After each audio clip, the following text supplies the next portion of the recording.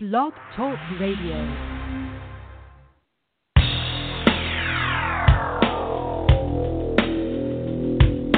A modern day warrior, mean stride. Today's Tom Sawyer, mean pride.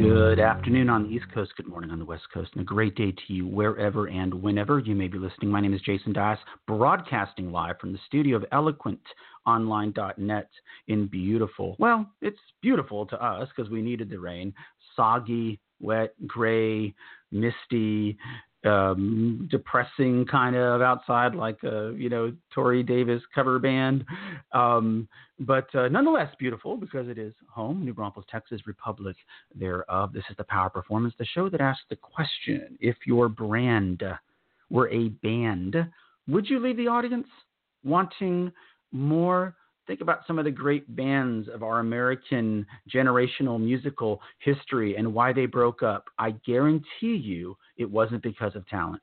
It was because of personality. And so we're going to talk about that later on in the show, the dynamics in our modern American marketplace and workplace circa 2018. And I do enjoy talking about that. However, the luxury to talk about that is afforded to me by banking clients that do the stuff that has to be done.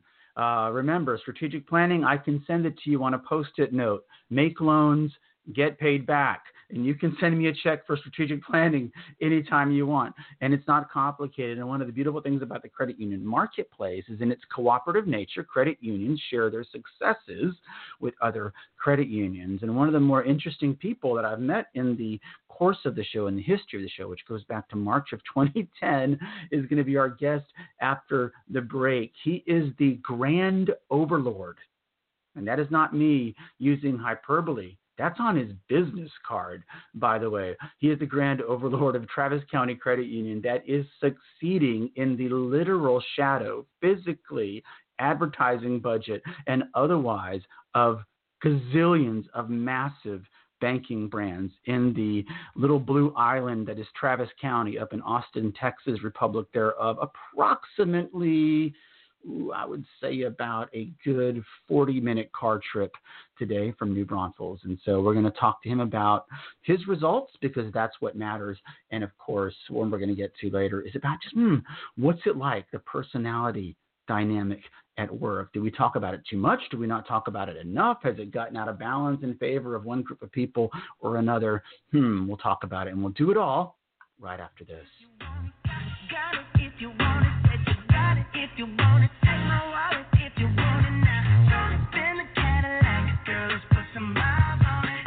Anything you want, just to put a smile on it. You deserve it, baby, you deserve it all.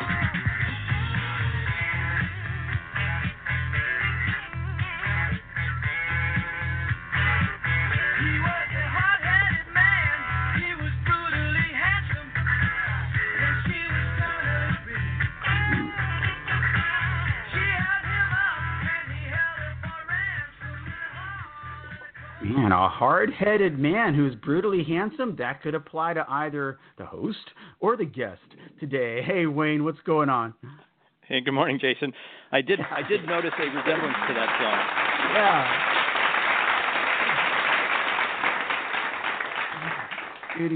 Studio audience is sucking up. They saw that picture on Twitter last night where I guess you took out your team for, what was it, a staff meeting?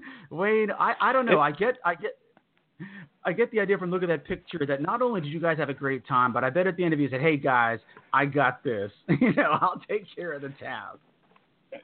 Oh, for sure. We had a great time. Those of us that were able to make it, and it's a really fun way to get to know your staff, your colleagues, your coworkers. We certainly talked about what we're doing here. Let's focus on what we're going to do at work tomorrow. What's our plan? But then there's obviously a social component. We were very much engaged in sharing personal stories. So it was a lot of fun. I love it. Well, let's talk about some of those results because, as I said in the setup here, folks, there's a lot of talk. It's an election year. And I'm not a political scientist. I'm not an economist. I'm a historian.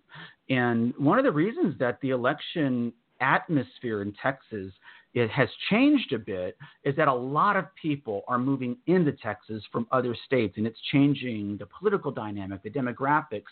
The cities that used to be not so busy are very, very busy now, and no city exemplifies that better than Austin, Texas. At one point last year, 600 new residents were moving in to Austin. You guys have the name Travis County in your name, and you guys are just blowing stuff up. Tell us about it. Well, we've been blessed. Honestly, we have established a shop here that is unique among our peers.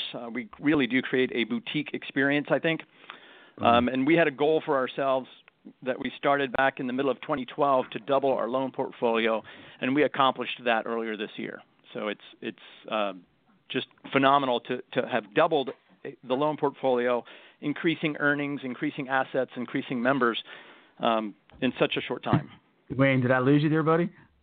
I'm here. Oh, I'm sorry. Yeah, you cut out for just a second. No, it is fascinating. You used a word that I love. I love this, boutique. The concept of a boutique or sort of a specialized area doesn't mean that the effort has to be small. You guys are doing great loan numbers, and it sounds like a lot of that has to do with the chemistry on your team. And I wanted to ask you about that.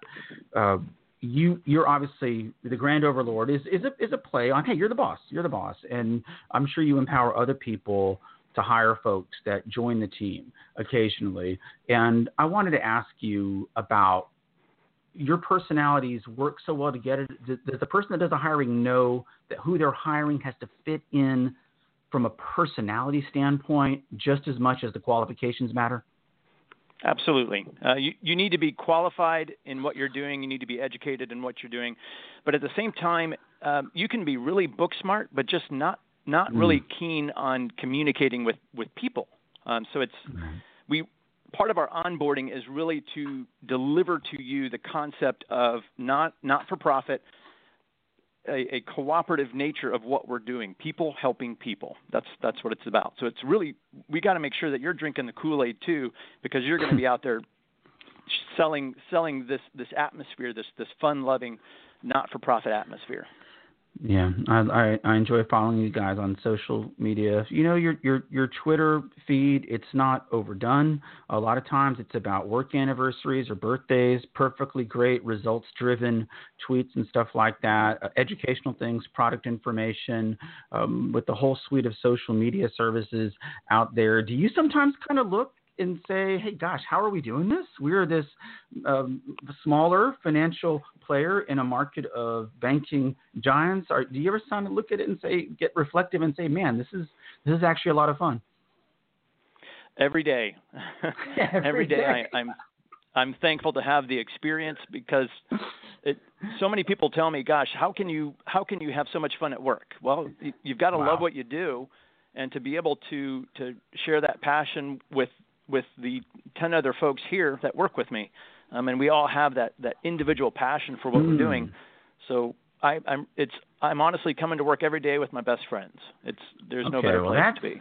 I do want to ask you about that. You said the 10 other people. To some people that are listening, credit unions and consulting firms and architectural firms or whatever, that doesn't sound like a big number of people. I believe it is empirically significant because you can put 5 people in a room and you're going to find some personality issues. How do you guys stay above all of that? Because, I'm going to talk about in a minute here, when I worked with the 2 musicians, even between 3 people, we had personality issues, 3 people, and you've got 10 people. Is there some secret to that? I wish I could say yes, but we work at it every day. My vice president, Alicia Quezada, she summed it up really nice. You know what? We're a family. And we won't agree every day, and we're going to have fights from time to time. But at the end of the day, we're family, and we still love each other. So wow, it really is summed up like that. You just can't get hung up on the little things.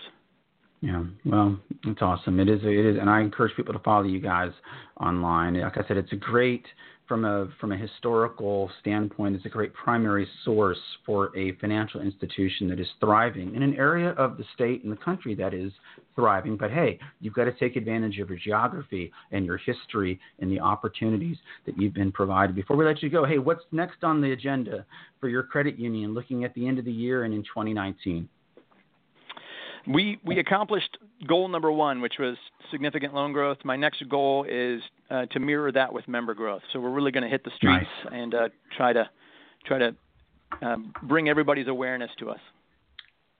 Well, when he's not being the grand overlord, you can find him doing a number of things: flying his airplane, taking his staff out for a night on the town. I think such a great Austin picture, Wayne. You know, somebody there with a Corona, someplace with a sports on in the background. You know what? You probably had a better Thursday night than I did here at home. So good for you and good on y'all. Thank you so very, very much for being back on the show. It's a pleasure. All right, man. Wayne Waters, everybody. What a nice guy. Yep.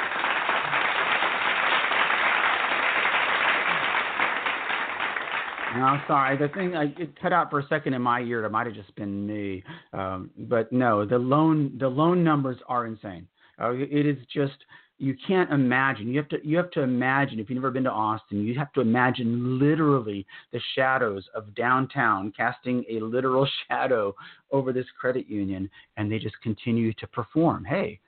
It's in the name of the show, The Power Performance, the show that asks the question: if your brand were a band, would you leave the audience wanting more? I'm going to talk about this. Never easy. I don't want to be accused of mansplaining. Well, I don't mansplain. I explain things. I don't think about it any other way. But the name of our episode today, Ladies First, that used to be a thing. And believe it or not, there were some women that had an issue with that. And I'm wondering, is just we have too much time to talk about this stuff? Or are there some conversations we need to have in the American workplace but aren't having? So we'll talk about that, and we'll do it all right after.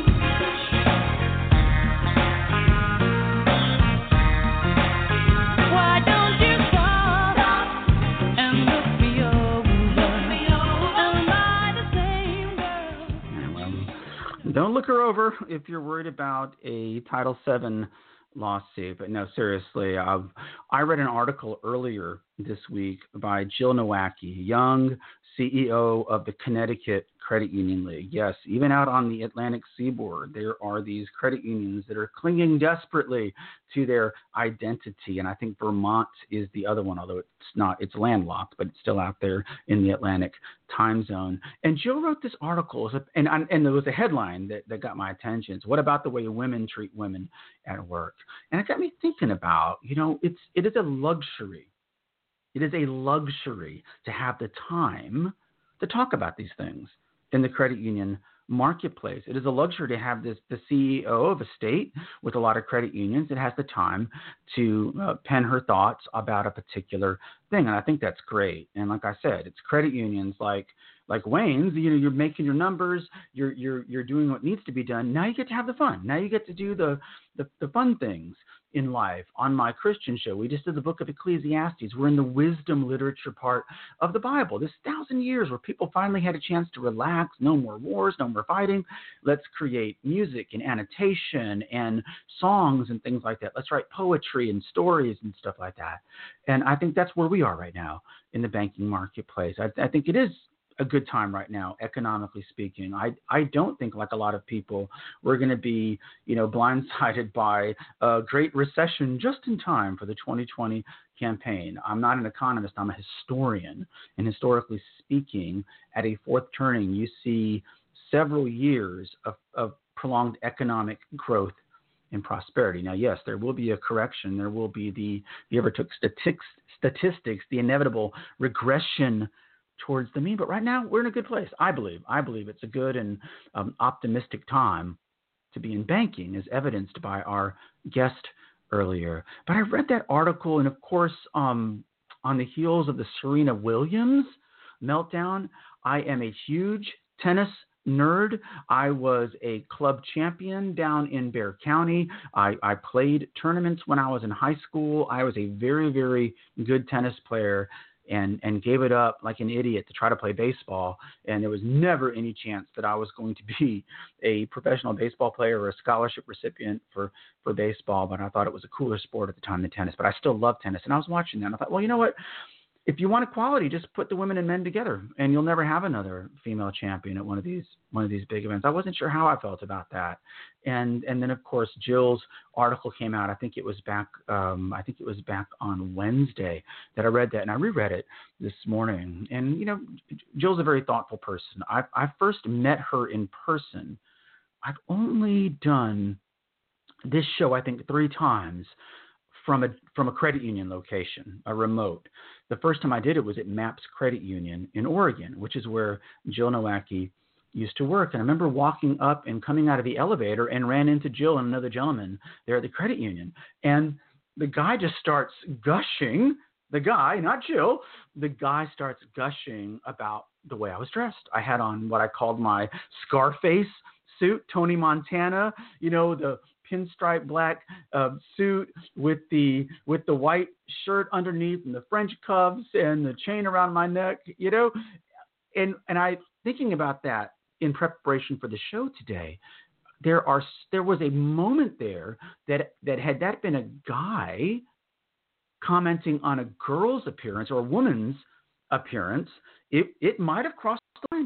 Remember from The Office? Where is the line? And I think we're still trying to figure out.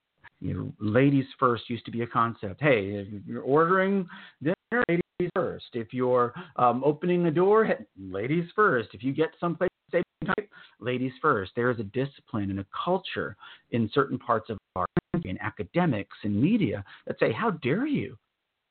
How dare you assume that I want you to hold the door open for me? Before women's equality, there was ladies first. And believe it or not, some feminists have complained about that too. Jill's column article wasn't really about what I thought it was based upon the headline, but my guess is she didn't write the headline. The guys over at CU Insight did, but it did get me thinking about. I used to do a session called Random Thoughts. The 3 things you're not supposed to talk about at work, but we all do. And of course, it was sex, politics, and religion. Not sex the act, but the concept of male and female. Another problem. We used to agree on that, and we don't all agree on that anymore. And I don't pretend to have the most enlightened view about those types of issues. But what I do know is when I saw the headline, I thought back on not just that awkward moment at MAPS Credit Union where that gentleman was just sort of gushing over me and straightening my lapels and stuff like that. It was different. It was, well, what about the times that I've seen an attractive woman come into a workplace for the first time and it's snicker, snicker, snicker. All the other ladies, well, excuse me. I mean, it's unmistakable. I saw it as clear as I'm speaking to you today when I worked at the bank at Norris Banks out in Midland, Texas, late 90s.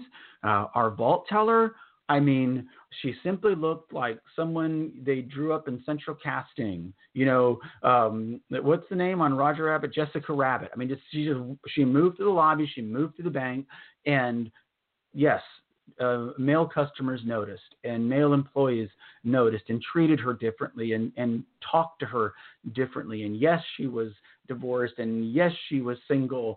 And I'm telling you, there in Midland, Texas, the Bible Belt, plenty of women didn't want to be friendly with her, didn't go out of their way to help her, things that would have benefited the bank and its customers and its tactical and strategic purpose. I think if we're going to have an honest conversation about personality dynamics at work, we got to start with some very, very basic things. And if it makes me unenlightened to say so, I'm sorry. This is just the way I was raised. Okay, you talk about diversity. This is generational diversity. I see men and I see women at work.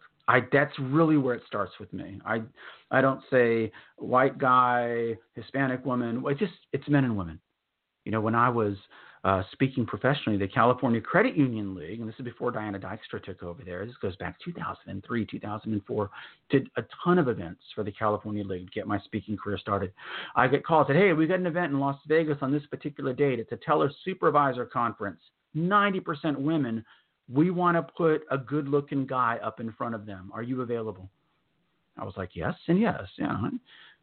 Was that? Could you have said that to a female professional speaker? Could you have said that within earshot of all the female employees where you worked? But as a guy, I was not offended. I wasn't offended by the guy that was taken with my appearance at MAPS Credit Union back in 2010 or 11 or 12 or whenever that would have been after the show started. So yeah, 2012, 2013.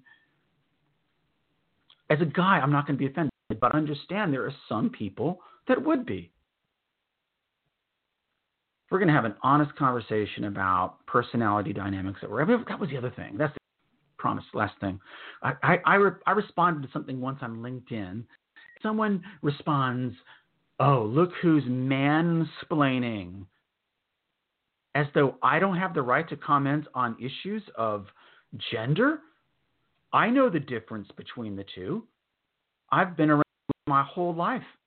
In every context, I can't pass an opinion on something. Let me tell you something. I explain things. I talk about things. And I don't need anybody's permission to do that. But, I used to be polite and say, ladies first and Merry Christmas and you if you sneezed. And then that turned into something you couldn't say. I think we need, Jill's a great young lady, great youthful voice in the credit union market. Man, we got to start having a more significant conversation about what we're wasting time on.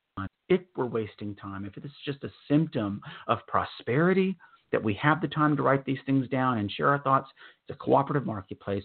The social media marketplace is everybody's. I would never tell someone like Jill to write a certain number of letters to see you. It's none of my business. It got my attention. It wasn't exactly what I thought it was going to be about, but it got me thinking about the gender dynamic at work because I've seen every iteration of it, and I don't pretend to know all the answers. But I thought in the context of performance, in the context of a performance, your live performance, which leads to the lone performance that Wayne described for a credit union, it does rely on a harmony of personalities. Male, female, and now all the other hyphenations that have been tossed in to the equation. And I just think might be time to start eliminating some of those things and starting this discussion from a very, very mid-level place, and that is men and women at work.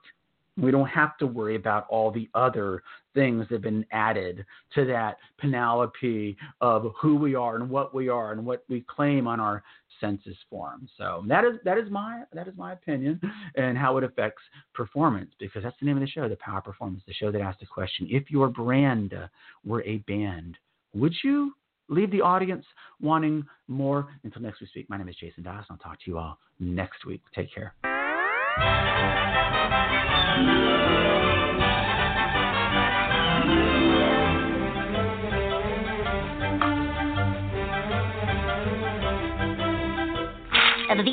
That's all, folks.